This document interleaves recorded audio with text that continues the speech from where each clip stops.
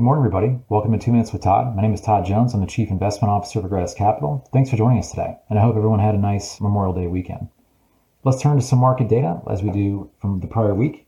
Last week, U.S. stocks rose 0.8%. International stocks were up 1.3%, a little bit better. Bond market was actually up 0.25% as yields dropped.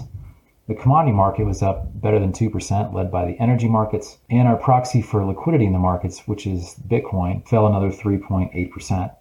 So let's turn to some market-moving announcements from the prior week. First up, from last week, I think what was maybe relatively underreported by the media was the fact that the Fed intends to start winding down their liquidity facility that helps stabilize the corporate bond market. Now, this isn't a very big facility. I think they hold roughly about $14 billion in corporate bonds on their balance sheet. But the fact that they believe they should start to be what they call tapering or reducing their balance sheet, I think should concern some in the market, particularly those that are fearful that valuations might be impacted. In addition, recall that the Fed is still actually purchasing, I believe it's $120 billion a month, agency mortgage-backed securities. And we think this is a big risk for the Fed right now, that they're kind of walking a tightrope, as some call it, because as you may have known or have seen in the news, economic data has been very strong recently. Inflation rate above 4%, likely going higher through the midsummer. And the fact that they're still purchasing bonds while inflation is running this high represents a real risk that they overheat the economy and create some sort of asset bubble. But we'll keep watching to see how the Fed evolves their language around this quote-unquote taper, because remember back in 2013,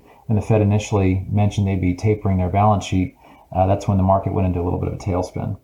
Other things to note from the week, of course, energy prices and oil were up another 2%. This follows on a very massive year already for energy at plus 38, I think, or 39 through last Friday. And we don't see this really abating anytime soon. So looking at, for us, ways we can continue to benefit from commodity price rises is a top of mind priority for us. And then finally, I would note the performance in European stocks now is outpacing U.S. stocks. And this is the first time I can remember this in quite some time, where Europe is leading the U.S. From a performance standpoint. We'll see if this can continue, but we do think because of depressed valuations and substantial underperformance over the last maybe 5 to 10 years, there could be some further upside in European equity. So we are watching that very carefully. Thanks for joining us. We look forward to speaking to you again next week, and hope to see you on our Market Matters webcast that will be occurring tomorrow at 2 p.m. Thank you.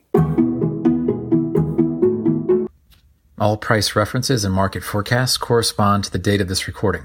The information contained does not constitute research or recommendation from Gratis Capital to the listener. Gratis Capital is not providing any financial, economic, legal, accounting, or tax advice or recommendations in this podcast.